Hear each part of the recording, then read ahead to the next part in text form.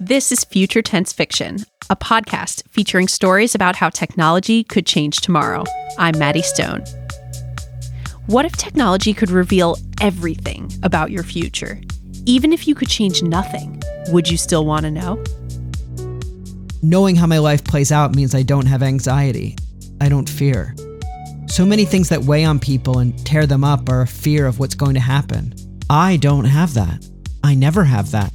On today's episode, we are bringing you a reading of David Iserson's This But Again. Afterward, David tells us why he thinks life in a vast computer simulation might feel surprisingly familiar. That's coming up on Future Tense Fiction. Stay with us.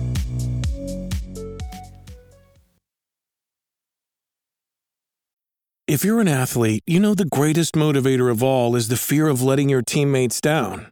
After all, a team is only as good as its weakest link. So you owe it to those wearing the same jersey as you to be your best every time you step on the field. That's why there's no vape in team. When you vape, you can expose your lungs to toxic chemicals that can damage your lungs. If you're a step behind, the team's a step behind. Brought to you by The Real Cost and the FDA. This is Future Tense Fiction. I'm Maddie Stone. I'm a freelance journalist and the editor of The Science of Fiction, a newsletter about how science and pop culture intersect. Every month, Slate's Future Tense partnership with New America and Arizona State University's Center for Science and the Imagination publishes a short story that explores how science and technology will shape our future. Now, we are bringing some of those stories to you in a podcast that includes a conversation with the author or an expert in a related field. Today's story is This But Again by David Iserson. David is a film and television writer-producer in Los Angeles and the author of the novel Firecracker. David's story follows Marcus, who is forced to relive his life on loop in a never-ending computer simulation, muddling once again through graduations and funerals, but mostly just re-enduring the in-between hours, repetitive and predictable. He can change very little. Perhaps he could add an here or there, or misdial a phone number. But on the whole, Marcus is stuck. That is, until one fateful afternoon when he finds himself on a street corner with Sarah and makes a decision that changes everything, and helps her to do the same. After the story, David and I will talk fate, love, and free will in a world coded for conformity. And now, he reads his story, This But Again. Marcus died in 2076 at the age of 87, having lived neither a particularly eventful nor uneventful life. He was married to Margot, had 2 kids, Adeline and Cole, and 2 grandkids, Lana and James.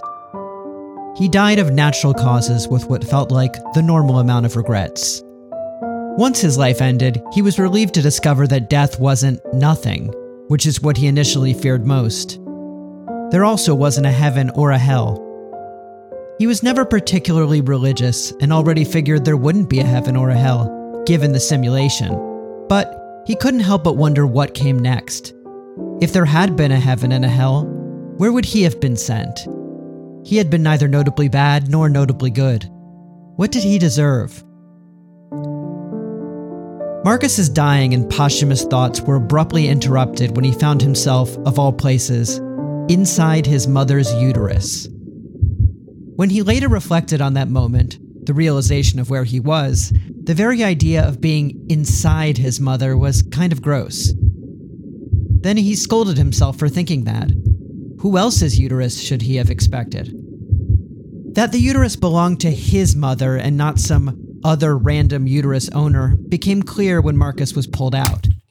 He was born via cesarean section, which, because he was aware and didn't have a baby's unknowing brain, was the preferable way to come out. When he felt the cold, static air of the delivery room, he assumed that this was reincarnation. A new life, new choices. But who would he be? When he found himself nuzzled in a woman's soft arms and breasts and heard her voice, Marcus, Marcus, Marcus. He knew this was his mother, and he was, once again, himself. Marcus's life had started over again. It began exactly as it had before, with only one exception. This time, Marcus was aware. His brain hadn't been wiped when his life reset. He had his full consciousness and memories, and with his mind intact, he was re-experiencing his life from the beginning. Everything he had done in his life, he would do again. Hard as he might try at first, he couldn't change anything. Much like you can't change a movie or a TV show you've watched before, even the parts he didn't like the first time around. Marcus couldn't move his limbs or say something different. He tried. It didn't seem like he could right wrongs or correct mistakes or take any road not taken. He could only passively experience his life a second time, without free will. Sometimes it was lovely, sometimes it was tedious. Re-experiencing childhood in particular could be very boring. But he did find a lot of joy in witnessing his past, and being with his family anew, and doing so with the perspective of the life he had already lived. Marcus had a lot of time to think. Years and years and years to think. Enough time, indeed, to develop a working theory for how he ended up in this predicament. He knew already, of course, that in 2053, when Marcus was in his 60s, a team from MIT and the Swiss Federal Institute of Technology had proved, or would prove, depending on how you wanted to look at it, that we were all living in a computer simulation, and that we, human beings, are made up of complex lines of code. This revelation obviously caused a lot of chaos, setting off a rash of suicides and waves of anarchy. But after a while, after the best thinkers in the world wrote some very smart essays, and news pundits made interesting arguments about how living in a computer simulation isn't much different, ultimately, and how we always assumed or even hoped the world worked, things calmed down. Many people became more religious. There was presumably someone or something pulling the switches. Shouldn't we pray to them? Knowing about the simulation didn't change Marcus's life that much. Along with everyone else, he still went to work each day, and he still paid his credit card bill. Soon, sitcoms started making jokes about the simulation. Even in a simulation, I can't get a date. And Marcus realized that living in a simulation is just another one of those things that people get used to. But no one had said anything about the simulation repeating itself, that people could relive their lives like passengers on a train, deprived of any say over where the train was heading. Marcus understood that because we, all people, turned out to be complex computer codes, there must have been a mistake in a line of the specific computer code that made up his brain. What was supposed to have been erased upon his death simply wasn't. As far as he knew, he was alone in re-experiencing this do-over, and alone in knowing that such a thing was even possible. By the time Marcus had relived about 16 years of his life, he realized he could change things ever so slightly. And only if he really, really concentrated, and I mean really concentrated. He can add an to a sentence, or press the wrong button on the phone. His ability was seemingly useless because as soon as he changed any little thing, his body would take back over, correcting whatever mistake he had made. He would re-enter the phone number correctly. Other than an added or two, Marcus continued to simply experience his life. There are really only 4 or 5 major memorable things that happen to a person every year, so although all days were vaguely familiar, most still held some surprises for Marcus that were worth appreciating with fresh eyes. There were also a few terrible things that happened in Marcus's life that he dreaded re-experiencing. Mostly deaths, his grandparents, his father, his dog. But even those lost a bit of their sting the second time around, since he had been able to really appreciate those he missed when he'd spent time with them again. What Marcus most dreaded reliving was the worst thing he'd ever seen, something that loomed over the first 20 years of his life. When he was in college, Marcus was waiting at a crosswalk behind Sarah, a girl he barely knew but found utterly captivating. She had large, curious eyes, and her clothes and hands were always stained with speckles of paint. He didn't know if she'd done it on purpose or by accident, but that day, Sarah crossed the street against the light and was hit by a car. She died instantly, right before his eyes. Even before experiencing it a second time, Marcus was shaken by that image, that girl, that moment, and knew he would be every day for the rest of his life. As his life's repeat took him back to college, where he started seeing Sarah occasionally again at the dining halls or parties, his dread of re-witnessing her death only mounted. When the day finally came, as Sarah stood in front of him at the crosswalk, the orange of the sunset making everything around him look unreal, Marcus concentrated every part of himself on doing something, anything. All he was able to muster was an almost whisper, "Don't." And it worked. That one word stopped Sarah just long enough. She didn't walk into the street. She wasn't killed by a car. Marcus and Sarah shared a confused and breathless look at the intersection, and then the next moment she was gone. She walked away. Marcus didn't follow her. He couldn't follow her. He still couldn't control where he was heading next. But for the first time since he was reborn, he lived in a different world. In his last lifetime, he lived in a world where Sarah died at age 20. Now he lived in a world where Sarah was alive. He didn't see Sarah again for 4 years. And then, one day, he found himself sharing an elevator with her in Chicago, where he moved after college. He was both shocked to see her and out of practice at having a new conversation with someone. It had been a lifetime since he had last needed to. He fumbled through some awkward pleasantries and a bad joke. "Oh, I've heard about what happens on the 14th floor." Sarah politely replied, "I'll keep an eye out for any suspicious behavior." The doors opened and she was gone again.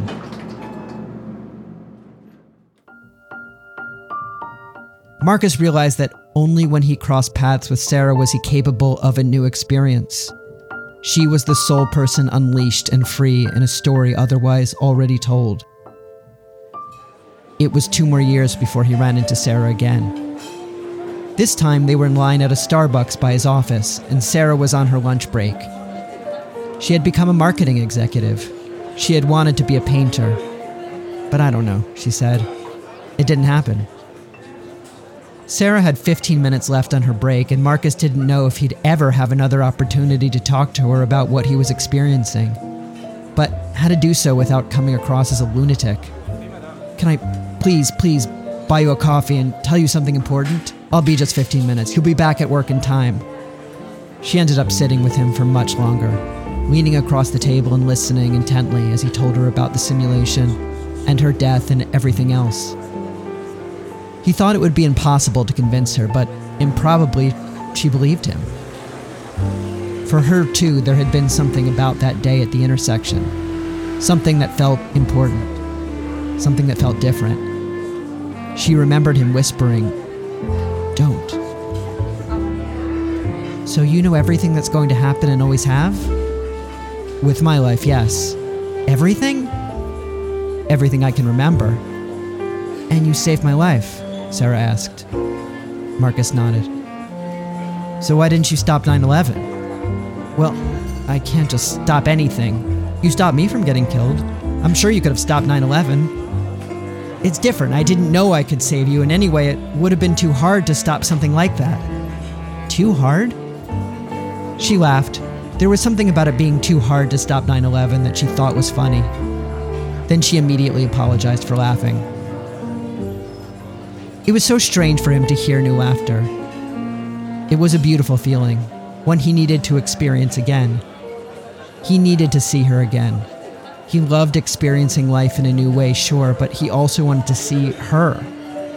Her hair was up in a messy bun, and her heavy jacket covered her body from the neck down.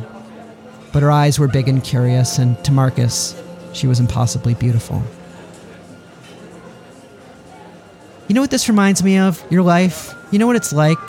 she asked over her second cappuccino. "There's a story about Alfred Hitchcock in a restaurant. Do you like Hitchcock movies?" "I haven't seen any Hitchcock." "Not even Psycho?"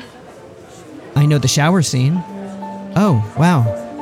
Maybe that's why you were sent back. You have to see some Hitchcock movies." Sarah laughed more laughter that had never before existed. "I probably can't." Right. No new experiences." Sarah suddenly felt bad.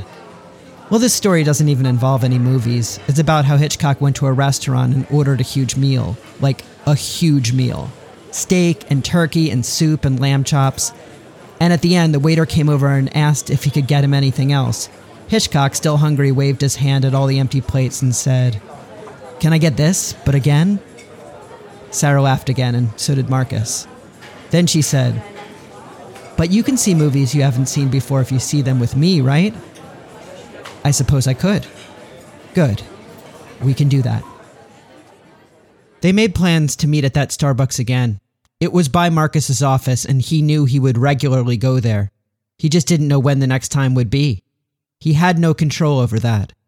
Sometimes he wouldn't see her for weeks, and sometimes he would find her there lingering hopefully over a cappuccino, or even waiting for him outside his office. When they saw each other, they could override his life's autopilot. They went to movies and dinners and walked along the lake in the cold. All brand new experiences. Marcus and Sarah fell in love. But at work, Marcus was also simultaneously meeting Margot, the woman he would eventually marry. Margot had a short haircut and made her own jewelry in her spare time, and fell in love with Marcus instantly, as if it were all foreordained. These two paths of life were happening in parallel. Marcus was carrying on a deep relationship with Sarah that had metaphysical limitations, while also starting a life with the mother of his children. Sarah sometimes wondered if Marcus loved her because he had to, because there were no other people in the world he could love in a new way. It was her because it could only be her. Marcus tried to claim otherwise. "I genuinely love you with my entire soul, and if you weren't the only person in the world I could love in a new way, I still would love you, I promise. Maybe the entire reason the computer code in my brain got broken was so I could be with you, Sarah." The double lives of Marcus and Margot and Marcus and Sarah worked for a while, but it was complicated. If Marcus and Sarah, say, went to the movies when The Man Who Knew Too Much was screening at the University of Chicago and Sarah left to go to the bathroom, Marcus's body would attempt to correct his lapse into free will and return him to his former reality. Completely out of his control, he would get up and try to hop on a bus to go rejoin his previously scheduled life. This made Sarah restless. She wanted more out of her relationship than only being a glitch in Marcus's program, existing on the margins of his actual full life. She believed that there must be a reason that she was alive here and now beyond just being someone's second shift girlfriend. We're going to take a short break here. When we come back, more of This But Again. Stay with us on Future Tense Fiction. Hi, I'm Daniel, founder of Pretty Litter. Did you know cats tend to hide symptoms of sickness and pain? I learned this the hard way after losing my cat, Gingy. So I created Pretty Litter, a health monitoring litter that helps detect early signs of illness by changing colors, saving you money and potentially your cat's life. Pretty Litter is veterinarian developed, and it's the easiest way to keep tabs on your fur baby's health right at home. Go to prettylitter.com and use code SPOTIFY for 20% off your first order and a free cat toy. Terms and conditions apply. See site for details. You're listening to Future Tense Fiction. I'm Maddie Stone. Now back to David Iserson's story, This But Again. Sarah became more and more consumed by how there was this whole other plane of existence, Marcus's former life, where she was not meant to be, where she didn't have a job or an apartment or Marcus, where she was dead at age 20. The more she saw the pull Marcus's previous life had on him, the more aware she became of how her current existence pulled no one. She was an accident. Her life had no gravity. Could she even make an impact on the world? How? She became obsessed with the parallel universe tragedy that killed her, when she was hit by a car and her story ended. What would she have done with her first 20 years if she knew it was ending? What could she do now, in this reality, with the rest of her life? Now that it had been handed to her like stolen goods. It all seemed so unfair that Marcus got to know how his life would end up and she could not. Is your life, your thing, your situation, a blessing or a curse? She asked him one day.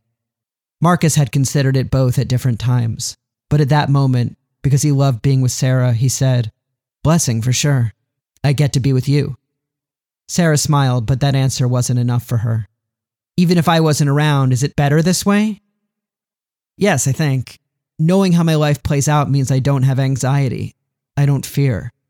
So many things that weigh on people and tear them up are a fear of what's going to happen. I don't have that. I never have that. Sarah decided that if she could bring what Marcus was experiencing, this fearlessness, to others, it would be a reason for her to be alive, a gift she could give to the world, a justification for her reprieve. She took Marcus to her brother, who managed programmers at a video game design company. Though not well versed in computer programming or the intricacies of the simulation, Marcus, thanks to wisdom from his past life, was able to explain how to access the computer codes that serve as everyone's operating systems. When the simulation was proved in 2053, scientists discovered a microscopic hidden port on the left side of every human's right pinky toe. So small, no one would find it if they didn't know where to look. That gave access to everyone's code.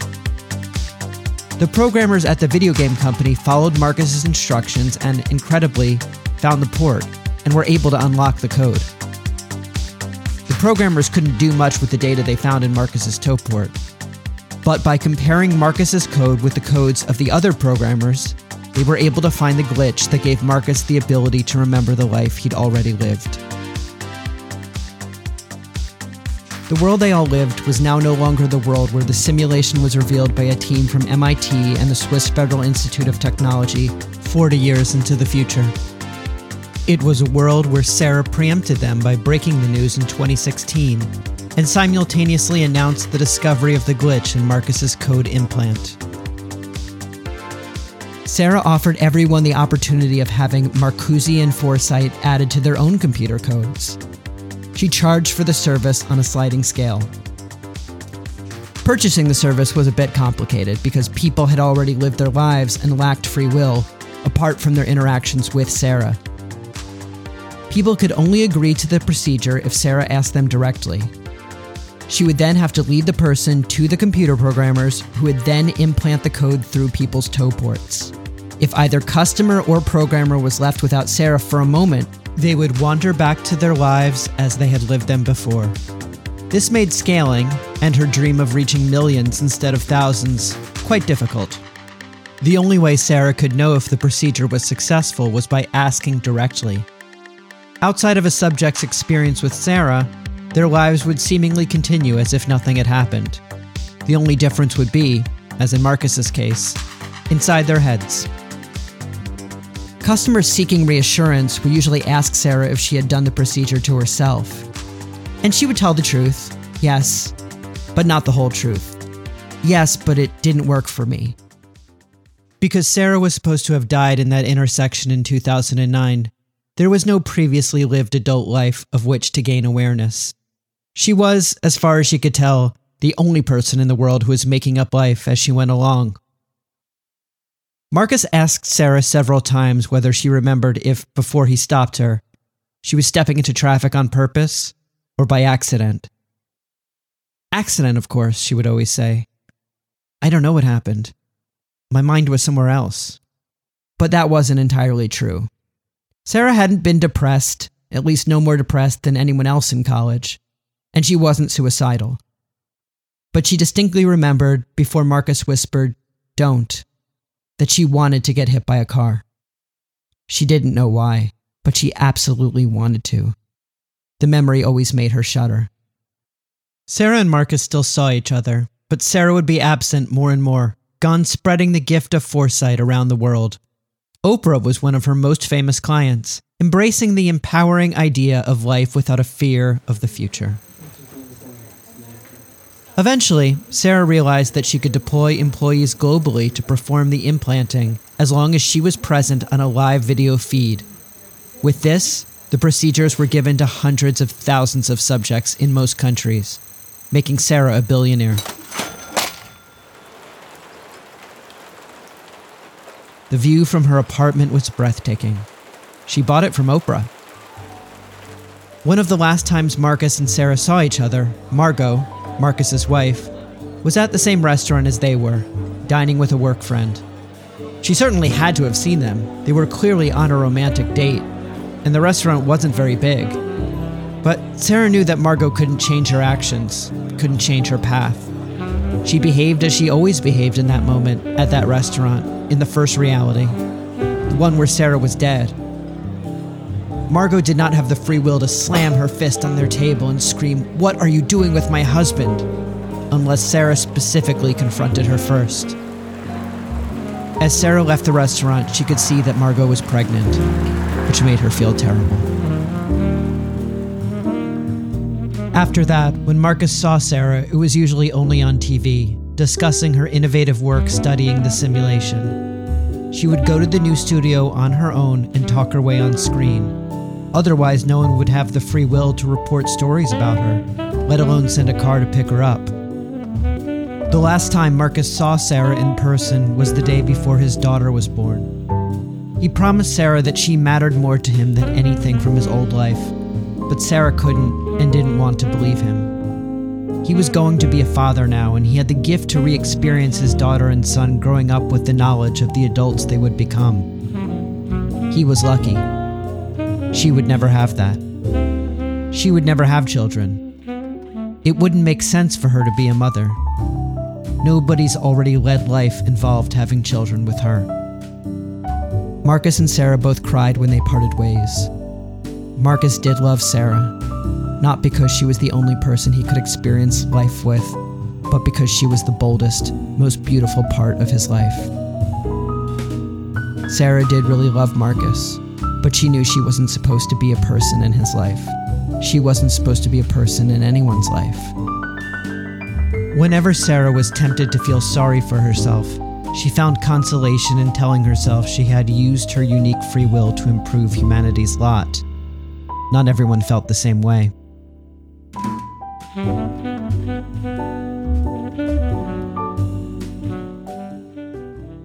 The first time it happened, she was out to dinner alone at a fancy sushi place. A woman in her 60s was washing her hands in the bathroom. "It's you," she stammered out, and Sarah then recognized one of her very first clients. The woman took a moment to get used to having a new conversation, and then she started to cry. "I'm going to die of breast cancer in 2 years, and I never said I'm sorry to my daughter, and I can't, no matter how much I want to. I was a bad mother, and I'm going to die a bad mother, and I can't do anything about it." Tears fell, and her mascara blurred under her eyes. Sarah cried too. "I'm here, though, now. You can change things when I'm here," Sarah said. She took out her phone. "Call your daughter now." The call went to voicemail, but the woman was able to apologize for something unspoken that had kept them apart for almost 10 years. Sarah ran from the restaurant and took a sleeping pill, and it didn't work. She just shook in bed all night. Then it kept happening, wherever Sarah would go. "I wanted to know what would happen because I thought everything was going to turn out well. But when I die sad," a man told her. Other people told her similar things. Everyone wanted her to know what they knew.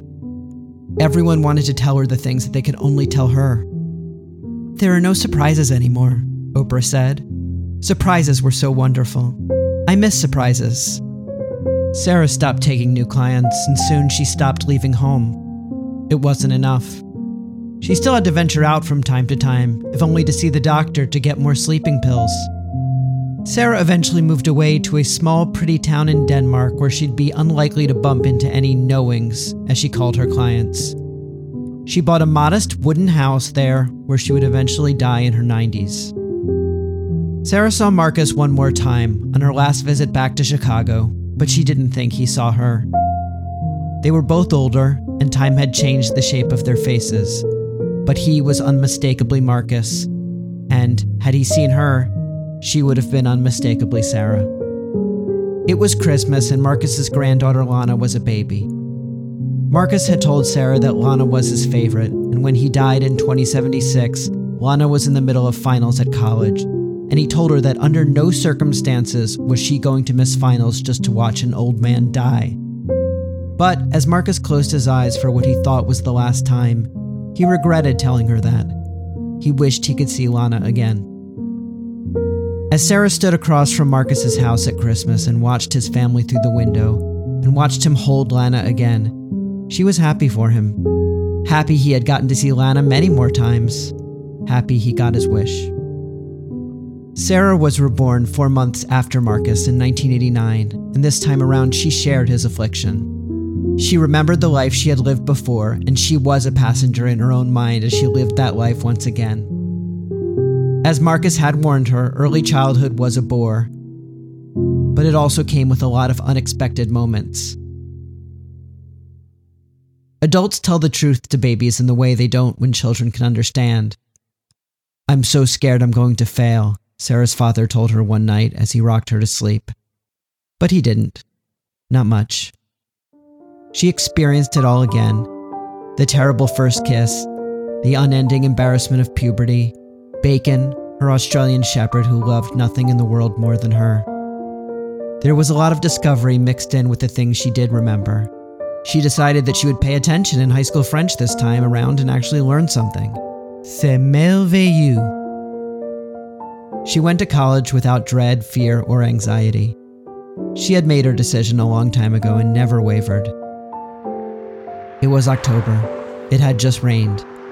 The sun had begun to set, giving everything an improbably orange tint. The crosswalk signal changed to red as she got to the intersection. This time when she stepped forward and heard the desperate whispered, "Don't." It did not stop her. That was This But Again, written and read by David Iserson. Coming up, David and I discuss what it would really be like to repeat our lives on loop. That's just ahead on Future Tense Fiction. Stay with us. When you need mealtime inspiration, it's worth shopping Kroger, where you'll find over 30,000 mouth-watering choices that excite your inner foodie. And no matter what tasty choice you make, you'll enjoy our everyday low prices, plus extra ways to save, like digital coupons worth over $600 each week. You can also save up to $1 off per gallon at the pump with fuel points. More savings and more inspiring flavors make shopping Kroger worth it every time. Kroger, fresh for everyone. Fuel restrictions apply. You're listening to Future Tense Fiction. You just heard David Iserson's short story, This But Again. The idea that we could be living in a computer simulation was widely popularized by the 1999 movie The Matrix, and it's been the starting point for countless sci-fi stories since. The Matrix was my first introduction to the notion that our reality might be nothing more than some complex lines of code. And it turns out it was David's as well. I asked him about how his story rethinks some of our familiar narratives about computer simulations. I probably first came into contact with the idea also during The Matrix, and the story itself kind of came backwards to it. I think I probably thought more about the ideas that I wanted to tell in the story and worked backwards to try to find a convention that fell over it. I think there has been some sort of, just a kind of a cultural trend in the last few years to attribute the complicated world we're living in as like we are living in some sort of simulation, because the details of it sometimes feel absurd or badly written. That was just sort of lingering in my head as I was putting the story together. You know, the Matrix dystopian idea of a simulation is naturally negative. And I was also trying to think about it, not necessarily as positive, but as neutral. I was trying to think about what the outcome would be. And I was thinking of it in terms of writing. I always sort of think about writing as, as moving characters around a chessboard. The last few years has taught me that people adjust to the new normal pretty quickly. So when I was thinking about if a scientist came and said, hey, we've proven it, we're living in a simulation, that instead of it leading to mass chaos and people running through the streets, which probably would happen for a minute, but I think eventually people would frame that in terms of how they understand the world. And I talked a little bit about religion in the story because I actually think that there's something that would mirror religion. I mean, I think people who believe that there is a force greater than them in the world don't necessarily understand how such a thing would be devised and how such a thing would be place into practice. And if you can frame that as like a simulation is the method in which a god or some sort of force can control lives or set us on a path, then that is just sort of framing something in a way that people can understand it. So in the story, I talk about how people ultimately became more religious when they found out there was a simulation, because it is an idea that, yeah, if there is somebody or something programming us, shouldn't we thank them? Shouldn't we pray to them? Yeah. Yeah, I think that's a really interesting and compelling idea. And I think it has some historic parallels as well. I'm thinking back to when physicists first proposed the Big Bang Theory. That idea was actually relatively quickly embraced by the Catholic Church and sort of woven into a religious understanding of how the universe came to be. And I do think it's not outside the realm of possibility to imagine something similar happening if we were to discover that there were indeed some creator who, from our perspective as little, Sims running around in this world, is an all-powerful deity who can change everything and we can't interact with in any way. To me, that seems like a very logical basis for deepening one's faith. Yeah, exactly. Yeah. Do the Sims pray to the 15-year-old playing Sims? I mean, I guess they should, right? So your story offers a couple of interesting twists on the idea that the world might be a computer simulation. One of the most striking ones to me is the fact that the simulation is cyclical. So people repeat their same lives over and over with really very limited ability to change things and no memory of their earlier loops through the simulation, at least most of the time. What drew you to the idea of a simulation that essentially plays out the same way on repeat? And why do you think someone might want to create such a world? There are just a few sort of hypothetical scenarios that I like, little mind exercises that have just boggled me or just fascinated me since I remember being very young. And one of it is starting your life over again. And I mean, the first version of that is, with all the information you have, what would you do and how would you do things differently?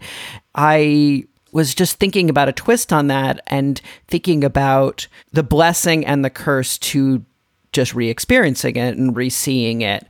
Then when I was trying to place that in terms of like a science fiction framing or place that over this computer simulation idea, I thought about video games, and I thought about that being a version of how a simulation would work. In a video game, it's set up so people can, so the characters take slightly different paths and move around. Before you put, the quarters into the machine, you would just see them sort of playing over and over again, just scenes of Mario or the car in pole position, just going through the same route over and over and over again. And it seemed just like that is essentially what happens to a computer generated person or character with no other sort of intervention.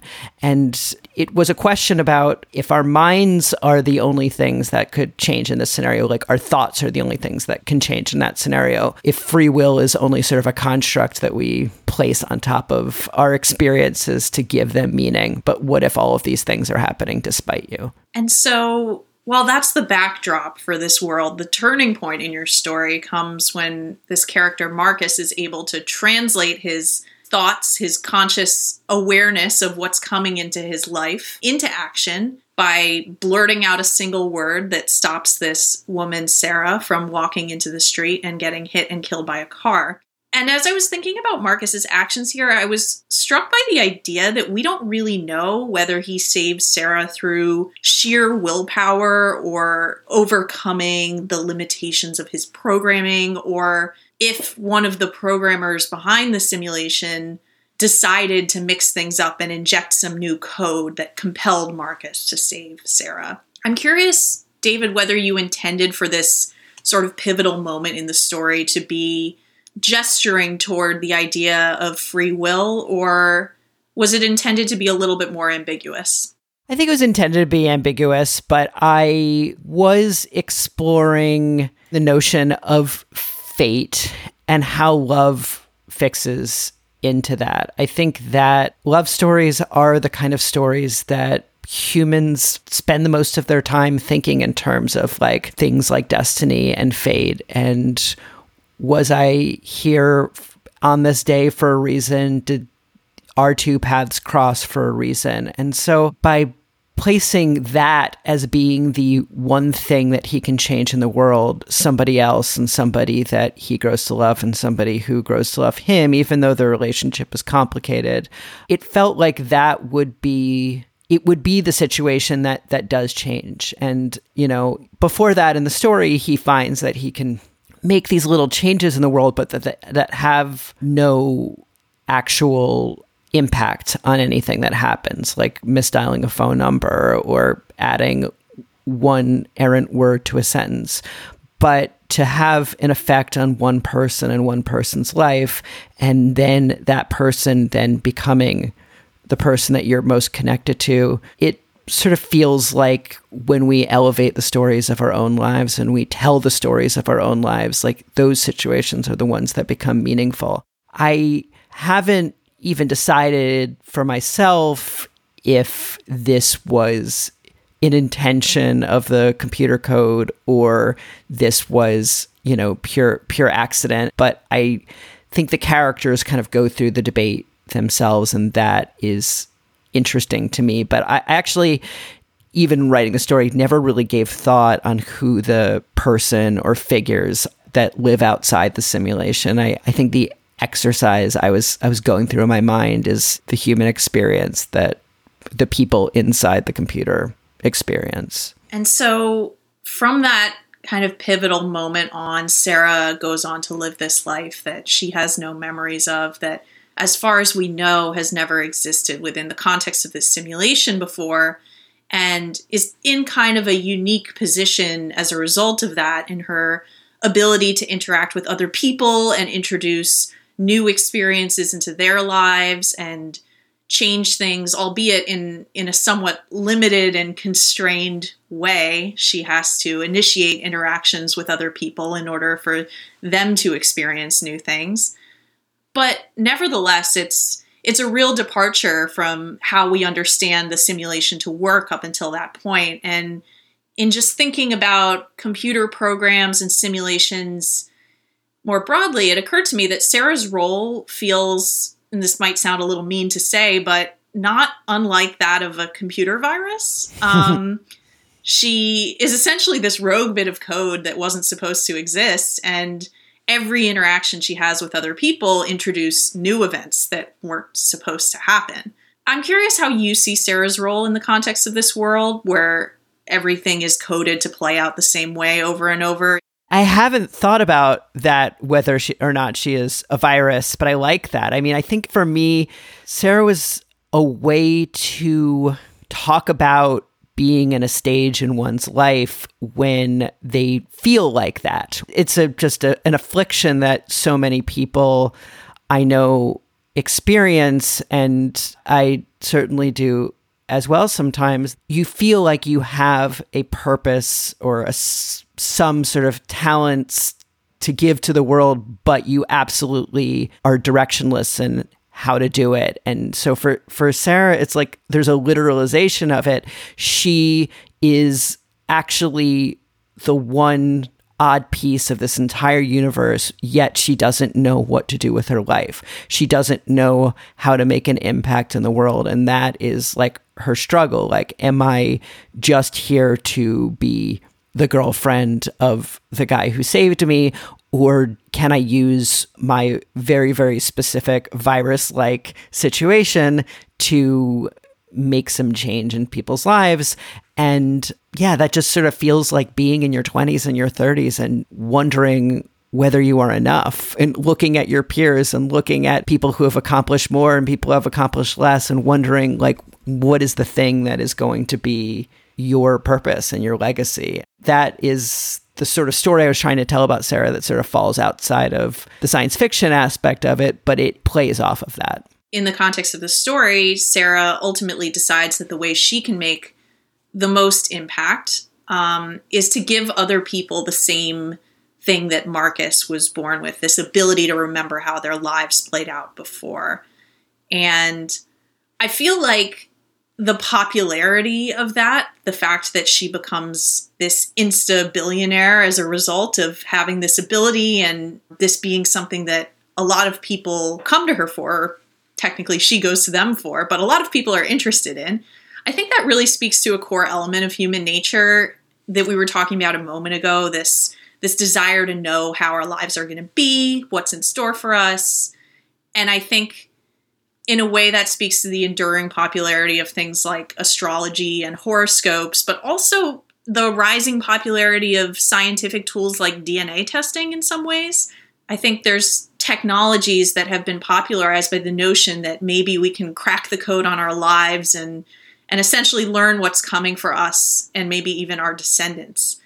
I'm curious how much you thought about that while writing the story, David, whether there's something essentially human about wanting to know how your life is going to turn out.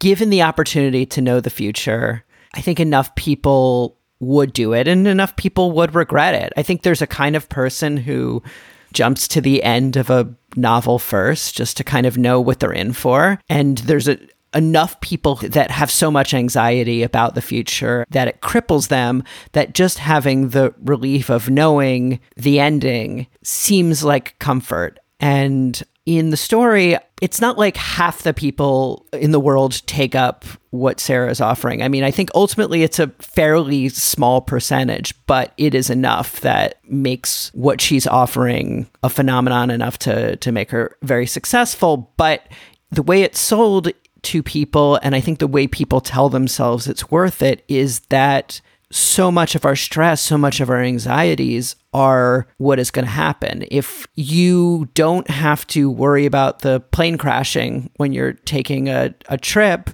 then you can relax. Of course, if you do know that the plane crashes and you can't control it, well, that is just going to be a terrible way to live the next few years, few months, few hours of that. I think the hard truth that some of us succeed and some of us fail and some of us die happy and some of us die sad, I think that is not easy for anyone to take if the answer is not what you want the answer to be.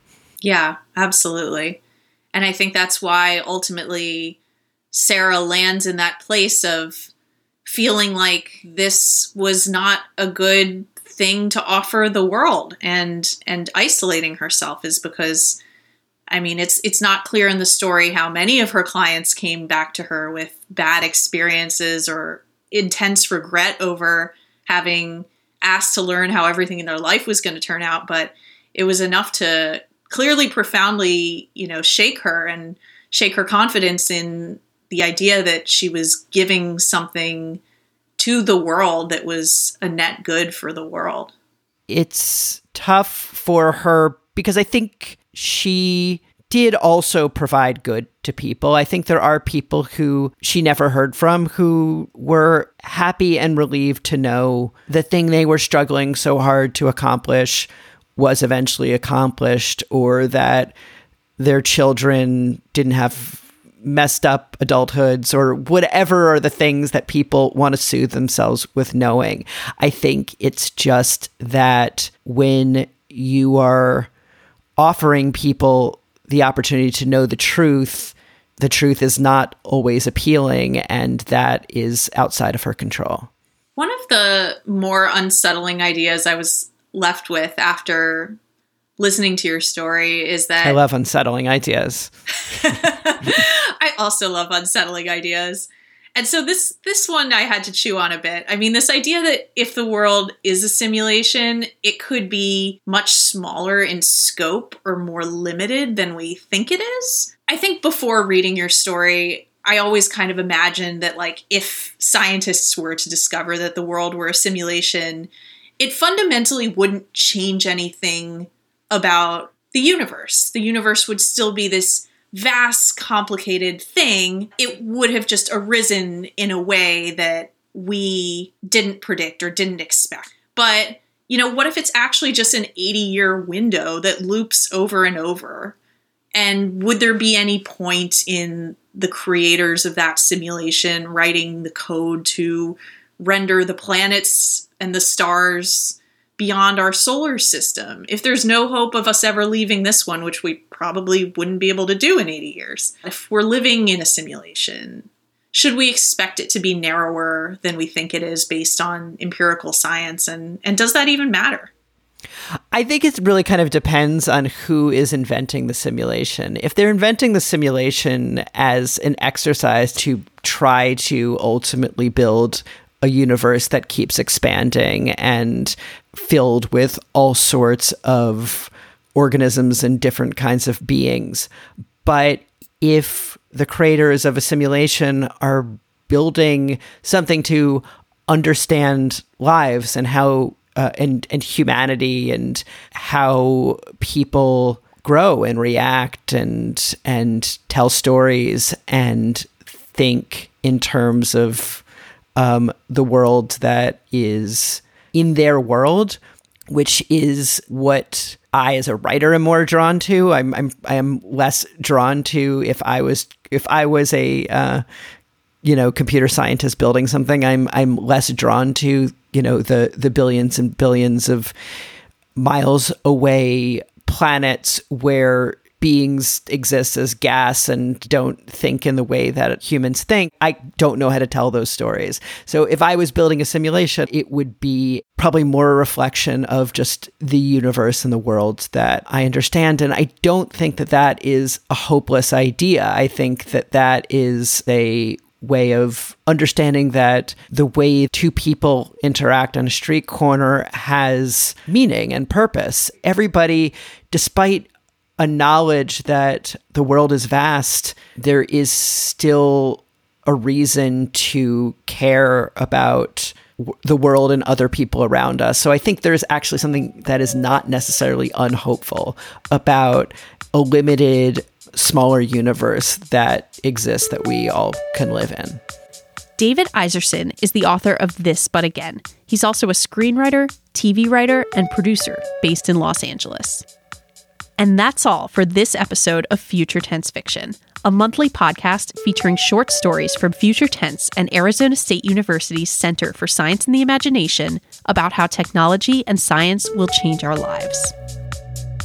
Tiara Darnell is our lead producer, editor, and sound designer.